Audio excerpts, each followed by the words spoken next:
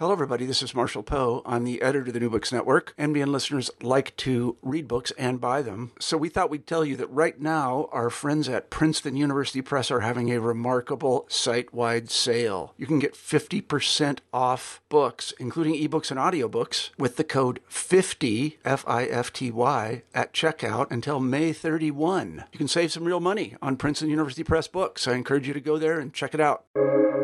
Welcome to the New Books Network.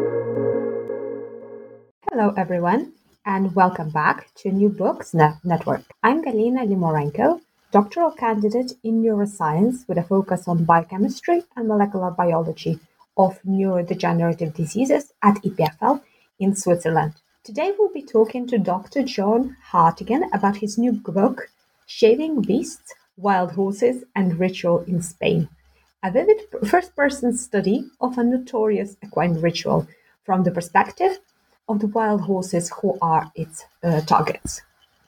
Wild horses still roam the mountains of Galicia, Spain, but each year in a ritual dating to the 1500s called Rapa das Bestas, villagers herd these beasts together and shave their manes and tails. Shaving the beasts is a first-hand account of how the horses experience this traumatic rite, producing a profound revelation about the durability of sociality in the face of violent domination. John Hartigan Jr. Constructs an engrossing, day-by-day narrative chronicling the complex, nuanced social lives of wild horses and the impact of their traumatic ritual shearing every summer.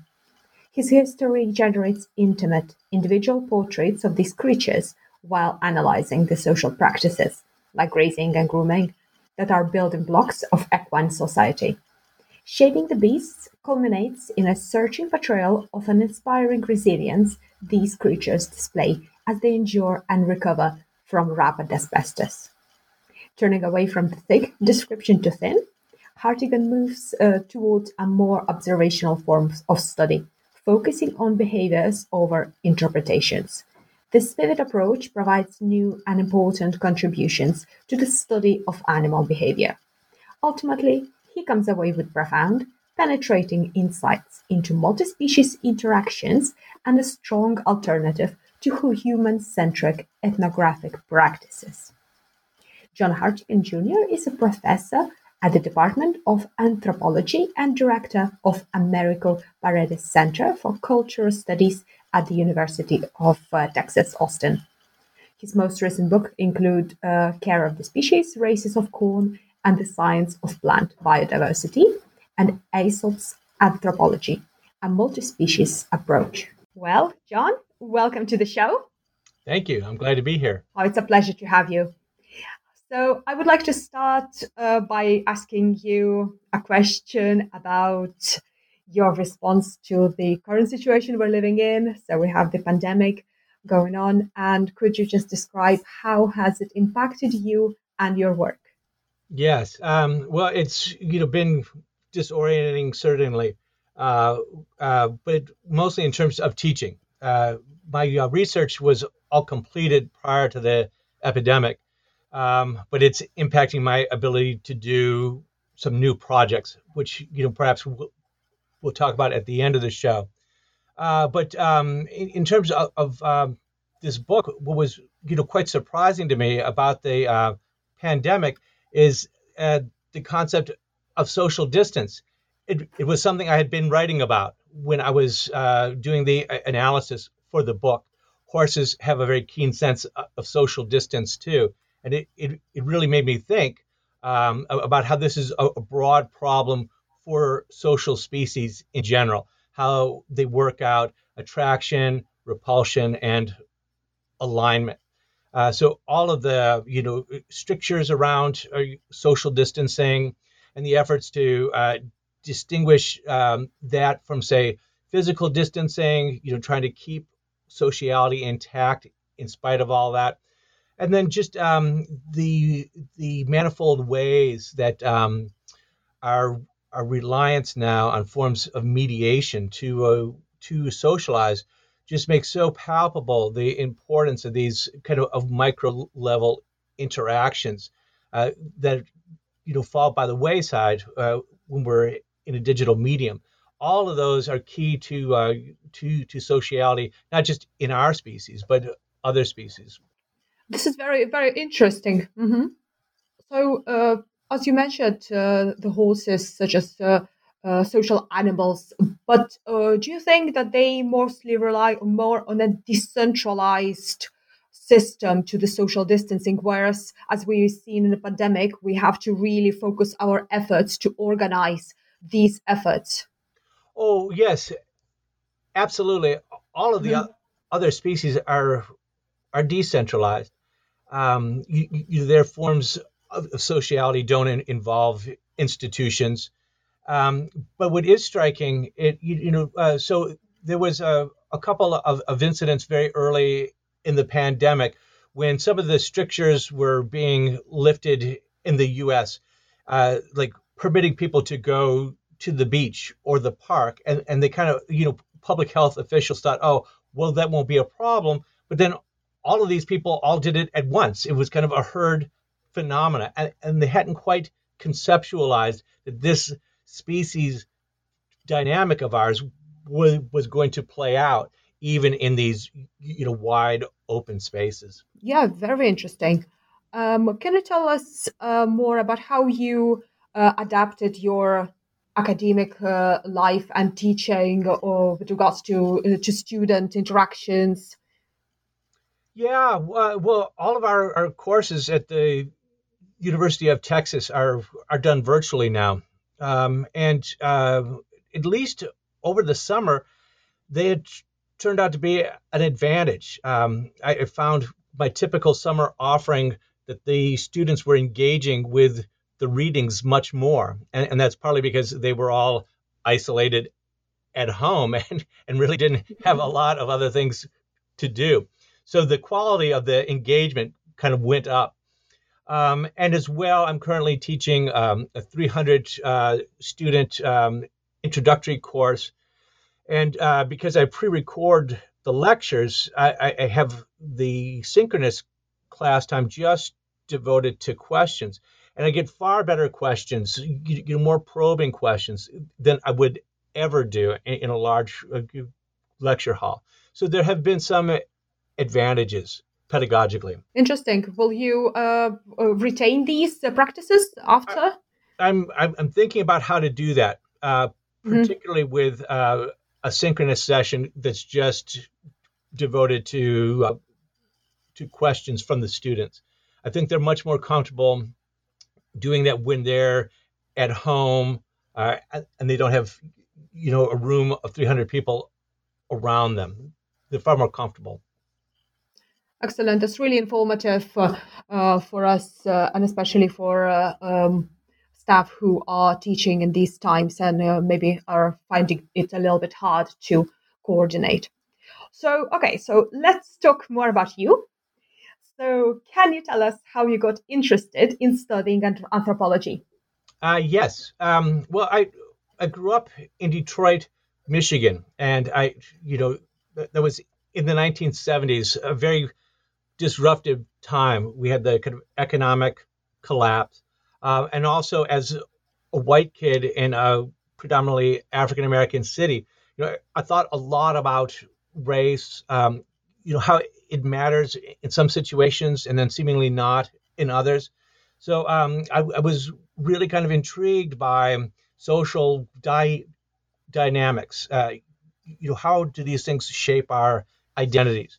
And I had a fortunate circumstance as an undergraduate at the University of Michigan to get involved in a semester-long student-faculty research project where I got to try out doing ethnography. And this was with a mentor, Katie Stewart, who had been doing field work in Appalachia, in the coal camps there. And she was interested in how people from that region had migrated to industrial jobs in cities like Detroit. So I was able to apply this anthropological perspective to circumstances that I was fairly familiar with. And that just gave me a great sense of the potentiality of cultural anthropology and ethnography to pose and answer interesting questions. So you were already interested from a young age in these complex questions. And can you give a perspective whether mentors or your environment helped you to really realize that this is your field, that you would want to continue within it? Yes. Mentors played the key role. So after my undergraduate work, I went to get my doctoral degree at the University of California in Santa Cruz.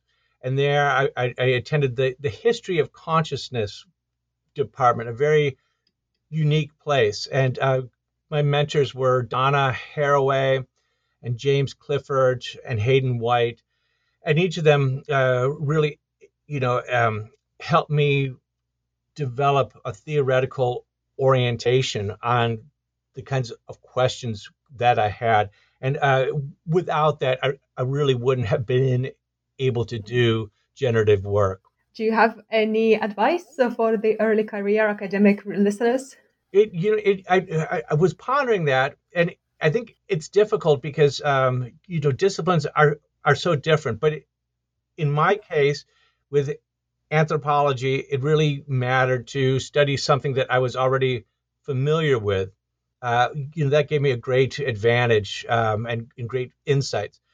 Typically, people kind of get, cast into, projects that are very remote or which they don't have much familiarity with. And that can also, be generative. But in my circumstances, I see the value of starting with and returning to things that you are already familiar with. Excellent.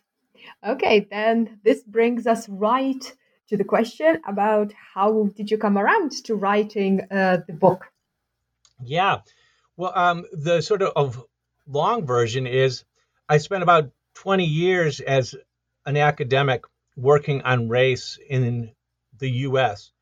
And beginning with questions of whiteness, how to objectify that, working through a kind of cultural history of a very loaded stereotype of white trash, then doing a media ethnography of what we refer to as our national discourse on race, our national conversation on race, and then finally wrapping that up with a textbook on ethnographic approaches to race.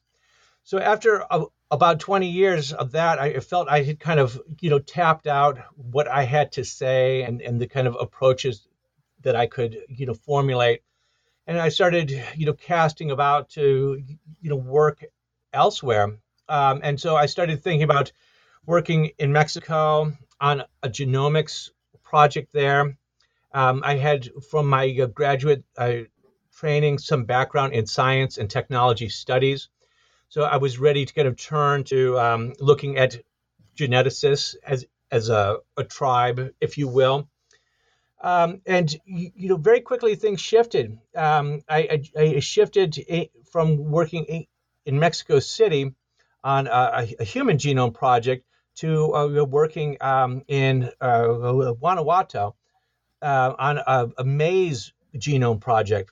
And there's a bit of background there, but succinctly, I was drawn to the fact that both genetics projects were thinking in terms of race, that is, races of corn or maize. And I began to, shift my understanding of genetics. I thought it was mainly about humans, but most of genetics research is on non-humans, particularly agricultural species. So gradually my frame of reference started to change. And with race, we have these concepts like indigenous or native. I had always assumed that those were about people principally, but I came to recognize that those terms were applied to plants first and then applied to humans. So very gradually my focus on the human became destabilized, and that opened up great possibilities. So in my prior book, Care of the Species, it opens with ethnography of plant science in Mexico, and then proceeds to do a series of studies of botanical gardens in Spain, in Madrid, in Barcelona, and Valencia.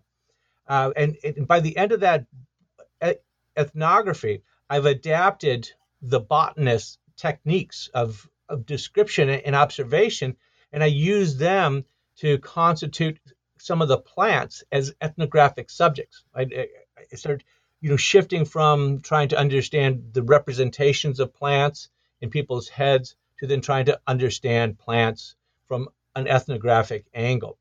And this is possible because plants are actually very social.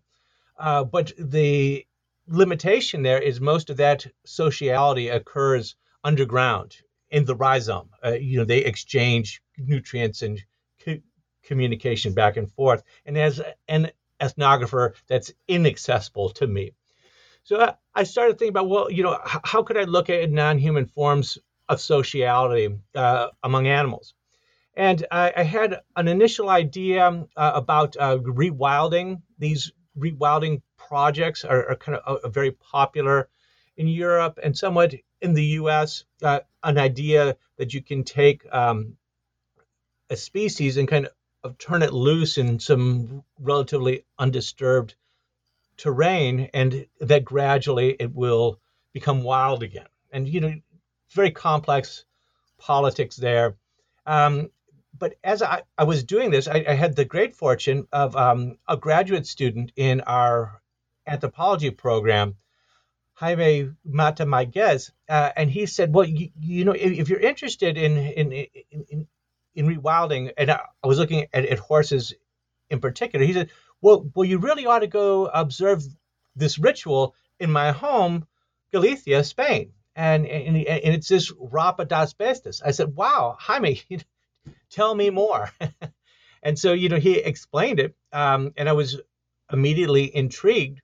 And so I got together some research funds that enabled me to go and do a kind of preliminary observation. And I said, wow, this ritual is going to let me pose and answer so many interesting questions about non-human sociality. You described such a fascinating journey, how you arrived to this book.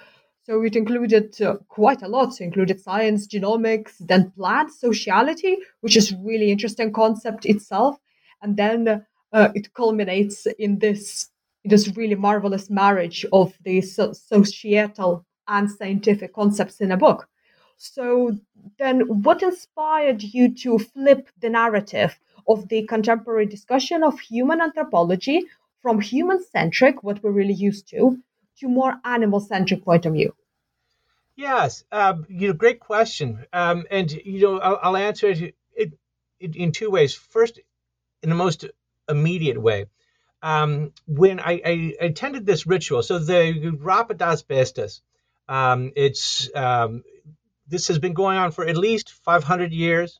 You have these, free-ranging horses that every summer are herded together. And as you said in the introduction, systematically sheared.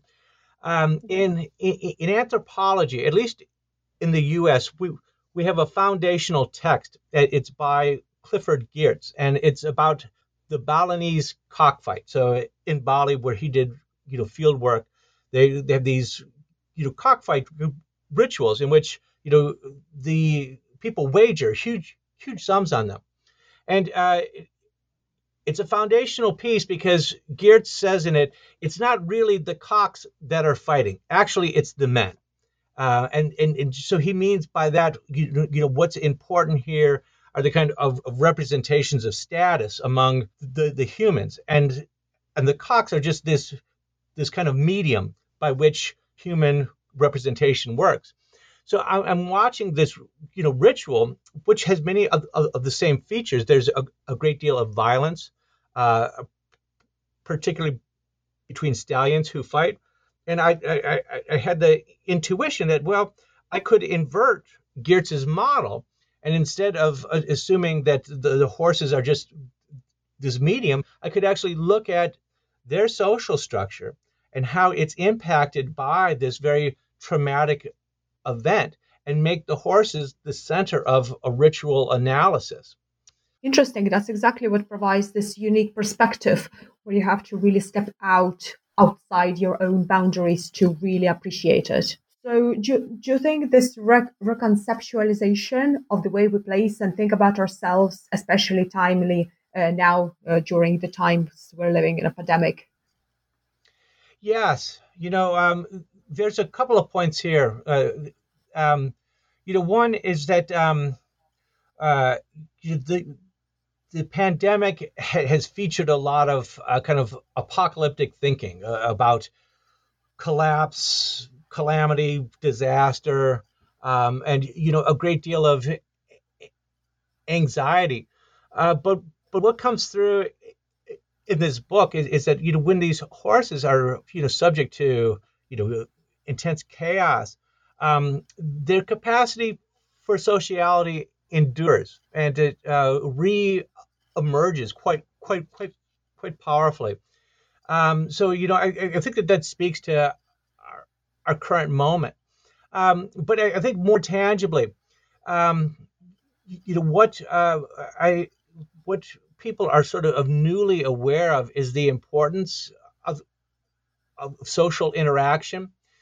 When and so much of that now is occurring online or through digital mediums, we lose the ability to keep track of how others are paying attention to us and focusing on us, through bodily gestures, and it makes kind of interacting so much more difficult. Well, those kind of micro interactions are crucial to human sociality as well as to all other social species. And so at this particular moment, I think that there's a broader audience potentially for this book because of this kind of new awareness of the importance of these uh, nonverbal forms of communication. Interesting. So, from your perspective, do you think our species has the potential to employ new forms of this social interactions which do not involve the face-to-face or micro gesture readings? That's something that we can really adapt with time. Or do you think we are more likely to go back to how it was rather than adopting new ways? No, I think we're going forward inexorably. And it's very evident in all of these in these algorithms and various forms of artificial intelligence, which are so capable of mimicking our communicative characteristics. You have these social bots that are able to engage in conversation, and perform kind of what we call parasociality. They're sort of mimicking it, and that's only going to intensify.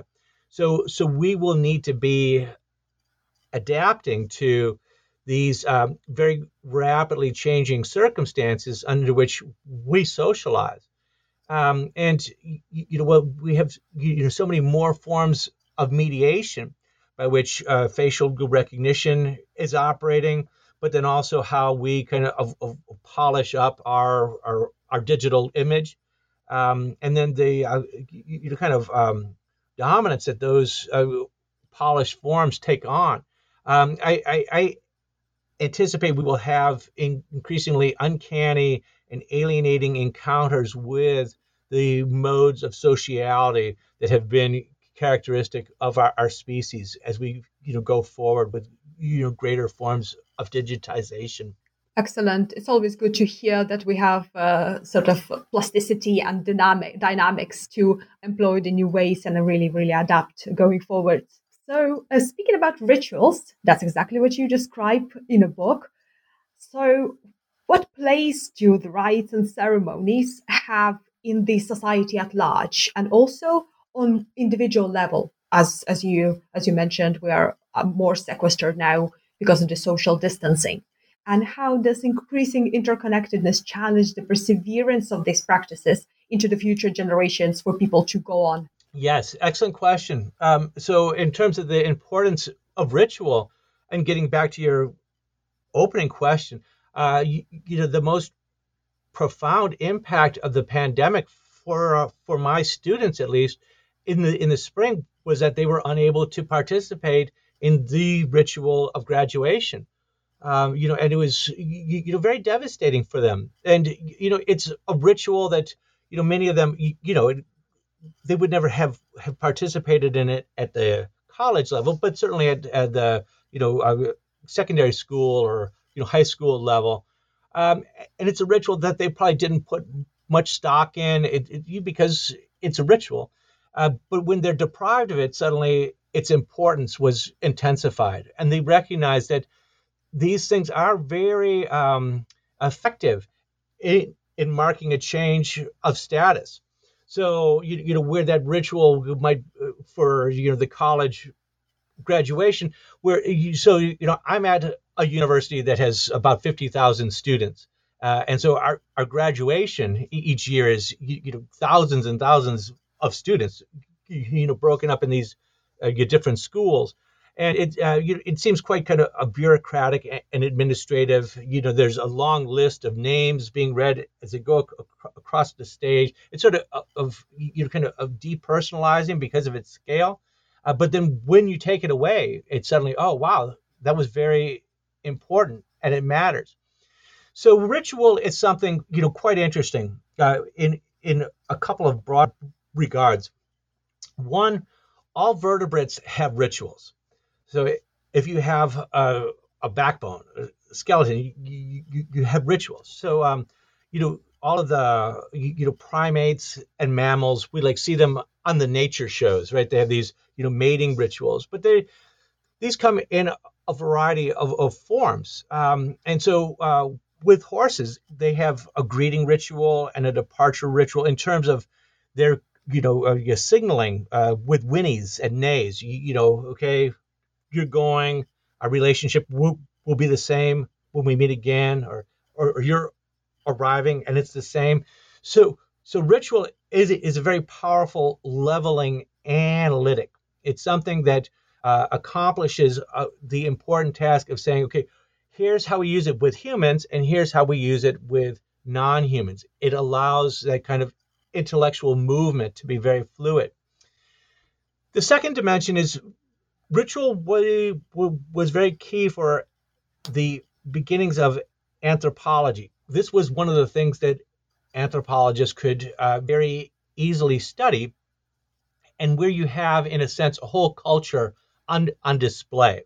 So think of like a harvest ritual. The whole village kind of comes together, and people are expressly stating their values. We are engaging in reciprocal exchange of yams, because we want to establish these kinds of ties. So it was foundational for anthropology. But by the 1960s and 1970s, it became subject to a lot of criticism. One, because it looked at these exceptional events instead of routine and everyday kinds of practices. But it tended also to emphasize elites, those who were in control of officiating over a ritual.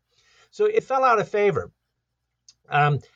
Now it's coming back, or I'm certainly trying to do my part in revisiting it.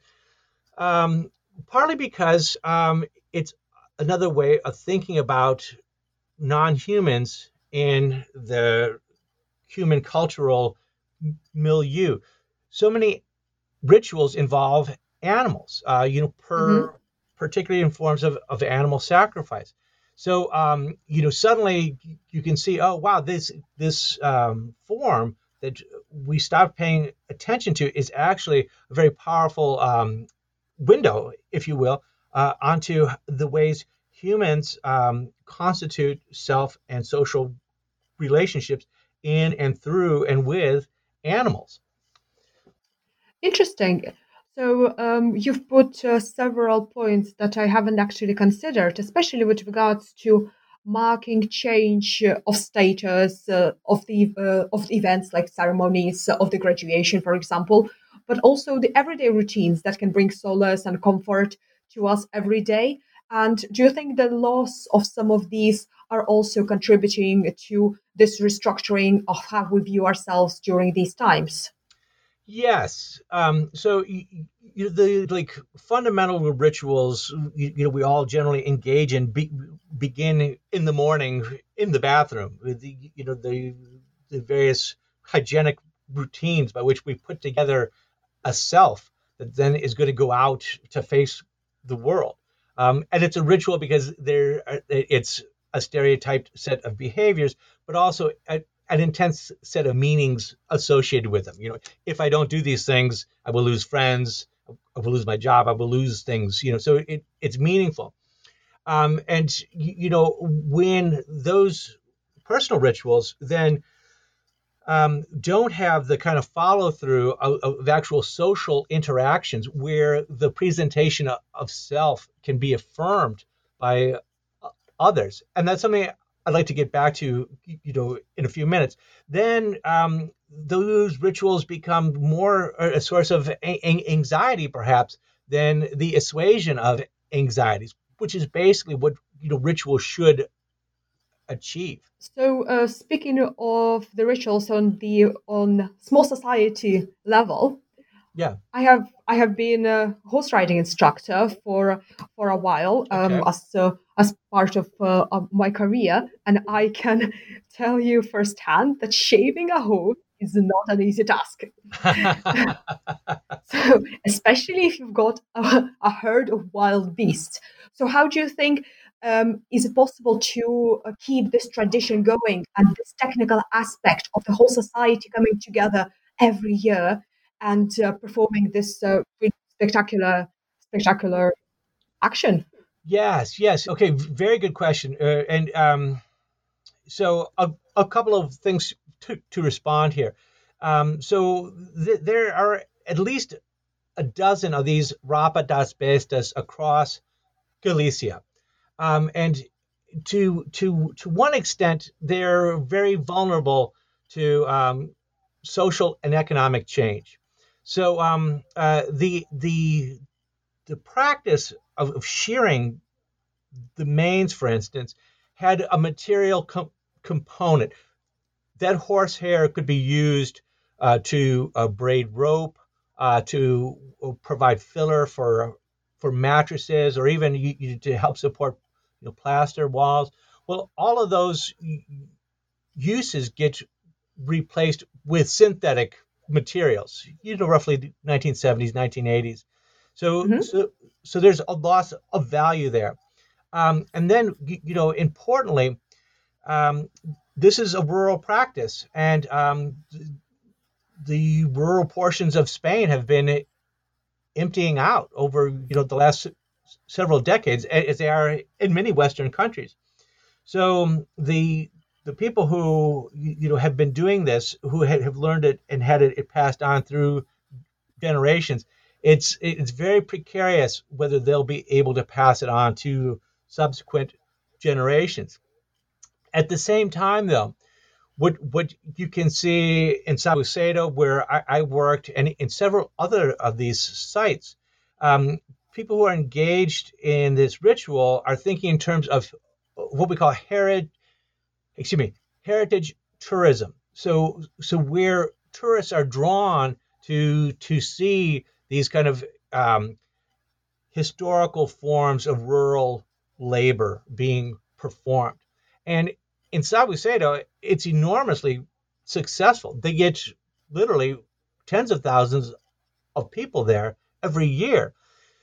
Yeah, and some of them are, people returning to the village where they grew up, or where their parents still live. But many more are coming who had no attachment to the place, and to that extent, um, you will likely see these rituals continuing because they are a form of kind of economic livelihood. A lot of money pours into the area. And then one third dimension. So this, population of horses, quite intriguing. They're diminutive. They're smaller in stature than typical horses. They are in this remote locale, and some zoologists think that this is perhaps a refuge population from before the last ice age. So they were probably skipped over by a lot of the domestication practices. So there's a movement both in Spain and Portugal to turn this population into a breed. They're called Guaranos in Portugal, and then Raza Galega in Spain. And so to the extent that this ritual gives a basis for heightening attention to these breeding practices, that also might keep it sustained, because in order to constitute this as a breed, they need both a distinct population and a kind of public acknowledgement or recognition that this is a distinctive form of the horse. So, do you think the loss of traditional practice of the ceremonies themselves, apart from this ceremony tourism, is sort of natural course of the evolution of the societies, where the new rituals and ceremonies are being adapted? Yes, basically.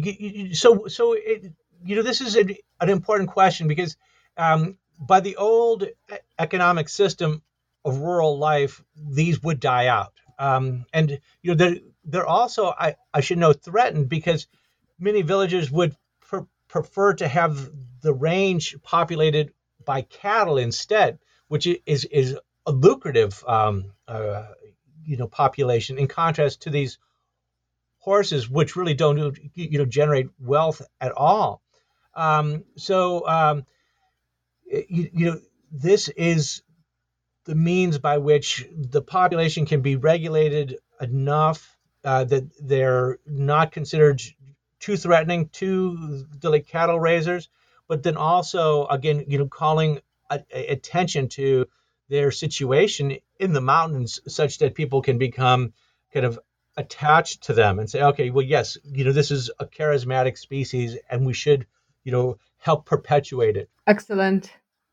Okay, so I would like to ask you more on the theoretical part.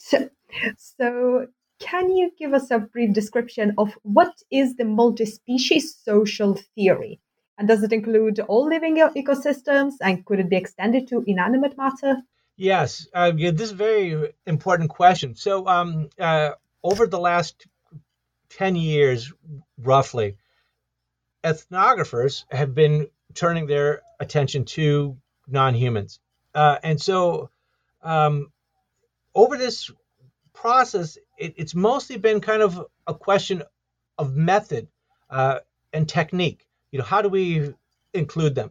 And the theoretical aspects have not been very foregrounded, or to the extent that they've been there, it's been about how do we accommodate a humanistic frame of reference to incorporate these non-humans. What I'm working on is actually taking the social theory a bit more seriously by engaging with evolutionary theory. Now, these two branches of theory the emergence of social theory with Emile Durkheim and sociology in the late 1800s, it was predicated on the idea that human sociality sort of achieved a kind of escape velocity from evolutionary dynamics and strictures. So, and they base that in, there are so many different cultural ways of doing things. It's obviously not all, functionally determined by evolutionary adaptation. Our brain, our mind is, far greater than what we would need just in kind of an adaptive sense. But what that forgets is what we have in terms of culture is evolutionarily conserved. Certainly from the primate lineage. We have it because our evolutionary predecessors developed it basically, and so that's what I want to focus in on, to get away from some of the emphasis in social theory on what makes humans distinct, like language, to instead think of, well, what do we have in common with other social species, and that brings us back to these kind of fundamental importance of things like ritual, and then also this matter of social distance, working out attraction, repulsion, and alignment. How do other species do that? And how can we see that among humans? And this is something that gets some support outside of multi-species work. With race theory, there's an increasing attention to what's called microaggressions. So these very subtle ways in a racial interaction.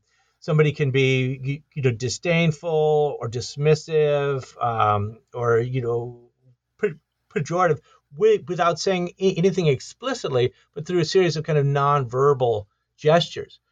So that underscores what I think is important in engaging with social theory in this broader manner. Excellent. And do you think that this multi-species social theory can be applied in the contemporary world where we grapple with some of the big issues, so like environmental challenges? Yes. So I just wrote a piece on that. When we look at conservation movements, what they often forget are the social aspect of species. So you see a lot of emphasis in conservation. Well, we have to maintain genetic diversity. So when we're going to grab a bunch of individuals, they're kind of thinking at that level. But with, say, a species like elephants, well, what matters very much are the matriarchs, the old females that have all the kind of knowledge of social relationships, and the kind of skills to facilitate and mediate social interactions. Well, they would kind of get left out if you're just thinking about reproductive populations. So what multi-species ethnography can do is bring a far more developed attention to animal cultures, the social dynamics of species we would like to conserve, and make a case for thinking about how to preserve their forms of sociality, but also to devise projects that allow that sociality to flourish and, in fact, be reproduced as much as the kind of a breeding core of a conservation population. That's a great point, but it also puts across the notion of understanding our humanity as it is, and maybe being more humble when we look at these societies which are not human. Yes, it's very well pointed. Good point. We're quite conceited. We call it anthropocentrism. We're completely unique. Well, all species are unique. Our version of uniqueness, features language and our considerable material and political accomplishments, but that does tend to blind us to our commonality with these other species, and the fact that our livelihood as a species, by and large, depends on the thriving of so many other species, from the kind of microbial level on up. So yes, it is a way of kind of disrupting the anthropocentrism, which is a very devastating mindset at this particular time. Excellent. Really fascinating topics.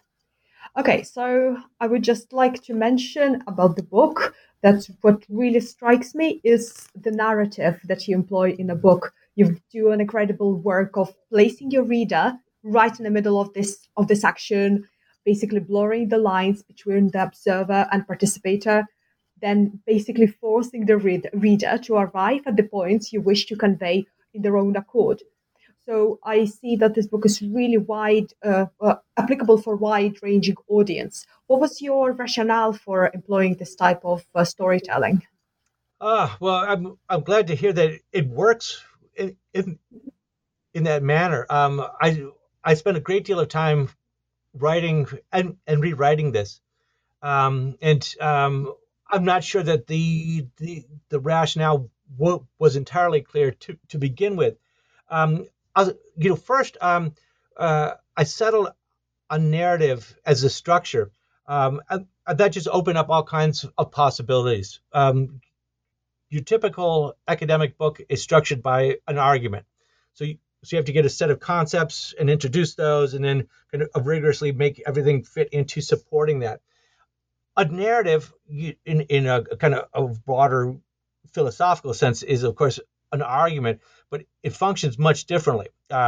It conveys more about a location, and it works to place a reader in a location, and arguably it gives you much more information.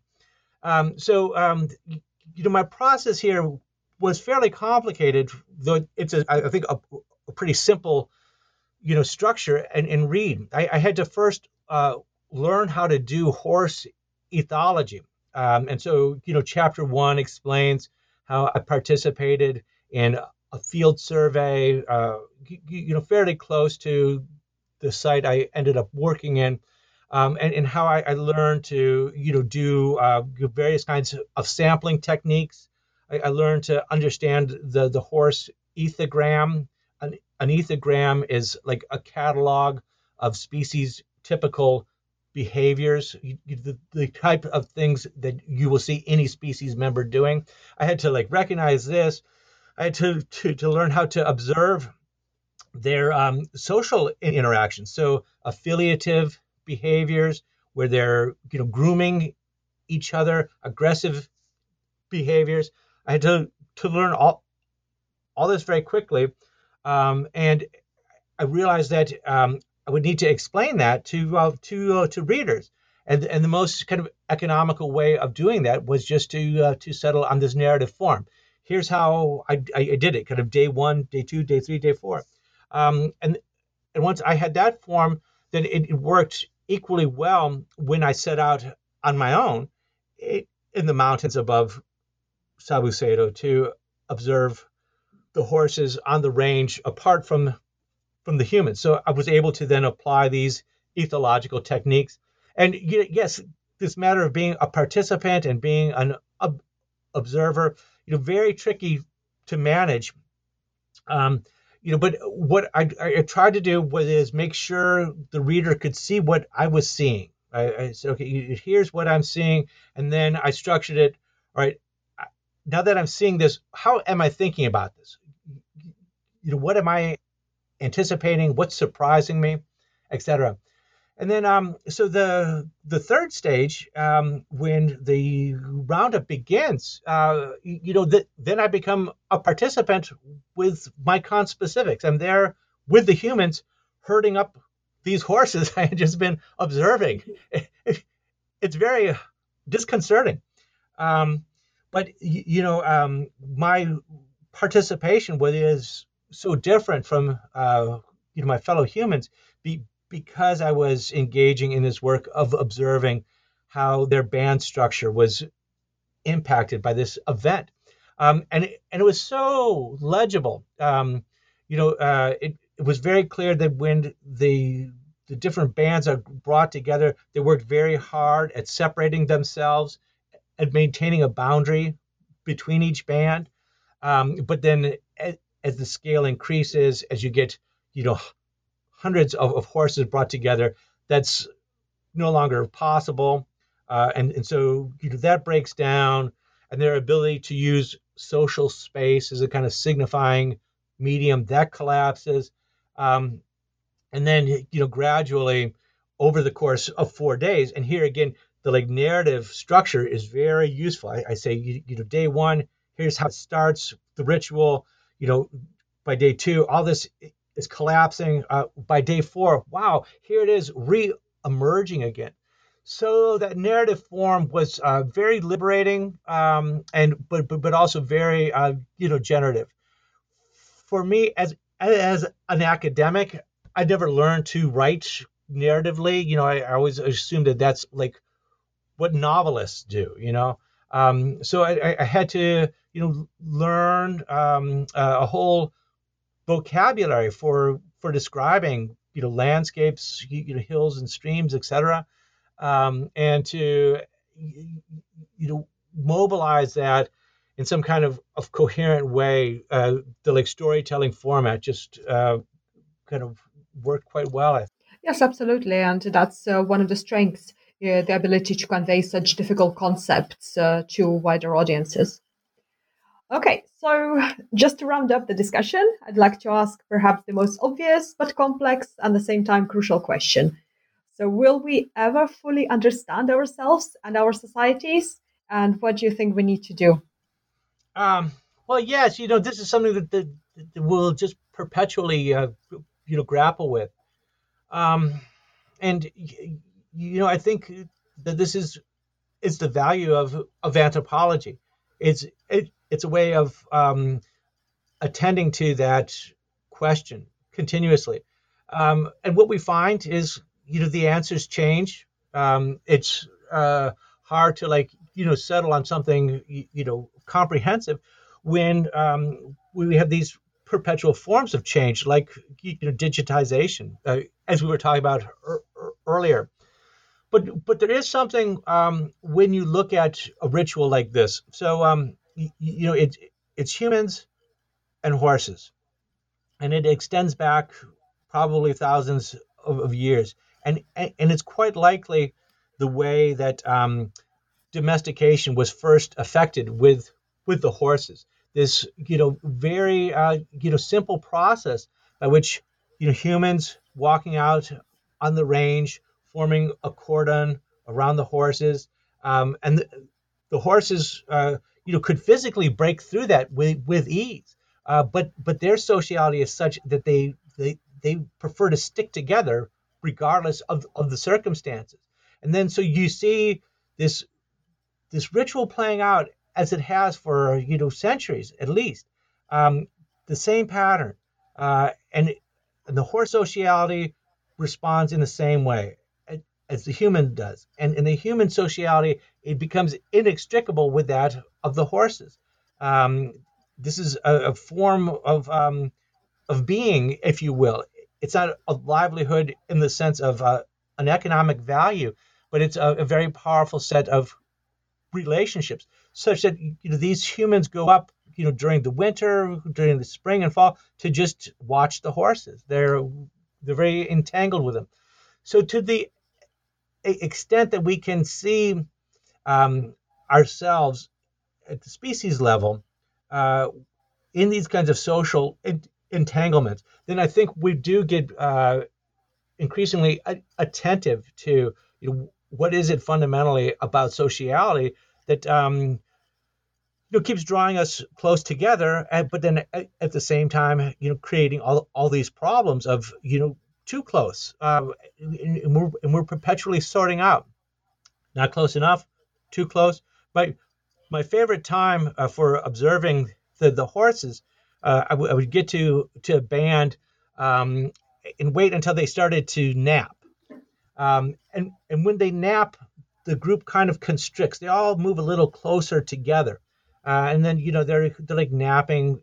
It's a contagious behavior for, maybe 20 minutes. And then when they wake up, they start, oh, wait, you're too close, or I want to be closer to you. And they start, pushing away and sort of realigning themselves. And that's when I could see their relationships kind of on display. So, with that sort of almost primal if you will, understanding of sociality, then I think we can kind of bring that to bear even as we come up with these very new modes of socializing in digital realms. Fascinating. Just watching these dynamics, and yeah, it's really beautiful. Okay, John, we've taken a lot of your time. So could you tell us what you're working on now? Yes, gladly. And two things. So one is a theory book. I conceive what I've written as a multi-species trilogy. So the first volume is Care of the Species, and that was ethnographic. The second volume is Shaving the Beast. The third one is just going to address the theoretical implications of all this, and I call it It's Social Theory for Non-Humans. And it's something that I'm kind of live writing online. There's a platform called Manifold, and it's available through this press, the University of Minnesota Press. And so I post installments of my theoretical writing, and I ask people to engage with that. And I'm explicitly trying to think how to meld evolutionary theory with social theory. But ethnographically, I already started a new project 2 years ago on bullfighting in Latin America. It's immensely popular in several countries, Mexico, Peru, and Colombia, and it's banned everywhere else in Latin America. And so I'm quite interested in the ideas of race around the bulls, razas de toros, much like with races of corn and races of horses as well. But then also there are these very interesting indigenous variations on the bullfight. So, last summer I was at one in southern Peru where the bulls aren't killed, and it also takes place over several days. And they bring in, different ranchers, cohorts of bulls, and they, go out and kind of play with them, play bullfighting, but they aren't killed at the end. And so I'm intrigued by those practices, and they're probably, quite old. And then how, what's the transitional moment when bulls become killable? And that has to do with breeding, when they begin to be bred for this ritual. And that's when they start talking about razas de toro, or, races of bulls. So I plan to look at breeding, ranches in Colombia, and then as well some of these corridas de toros or bullfights in Mexico as well as Peru. These sound very interesting projects. Thank you. So can you tell our listeners, where can they find more information about the book and your work? So you mentioned Manifold, yes. University of Minnesota Press. Yes. So if you just Google social theory for non-humans, you'll probably find it. But you can go online at the press, and they have a link for this project. And mine is one of many. They have several dozen of these kind of books in progress, and it's a range from ebooks and what we call short books that are about 20,000 words, to this you kind of open source platform. And so my book, Aesop's Anthropology, was published through a Creative Commons license, and it's part of this Manifold project, and several other university presses are participating with it, making use of that platform for their own publications. So that's a good place to go. I post a lot of my work on academia.edu, so people can get access to my writings there. And then of course the books, which are available through University of Minnesota Press, but then also other kind of online book dealers. Excellent. Well, this has been a fascinating discussion. I really enjoyed our talk today. Me too. So, do you have any last messages you want to leave our listeners with? Not in particular, but if you're looking for a good narrative story about horses, this is it. Shaving the Beast. Perfect. So the book is Shaving the Beast, Wild Horses and Ritual in Spain. Okay, thank you very much, John. Thank you, Galina. It was a fantastic conversation. Pleasure. Take care.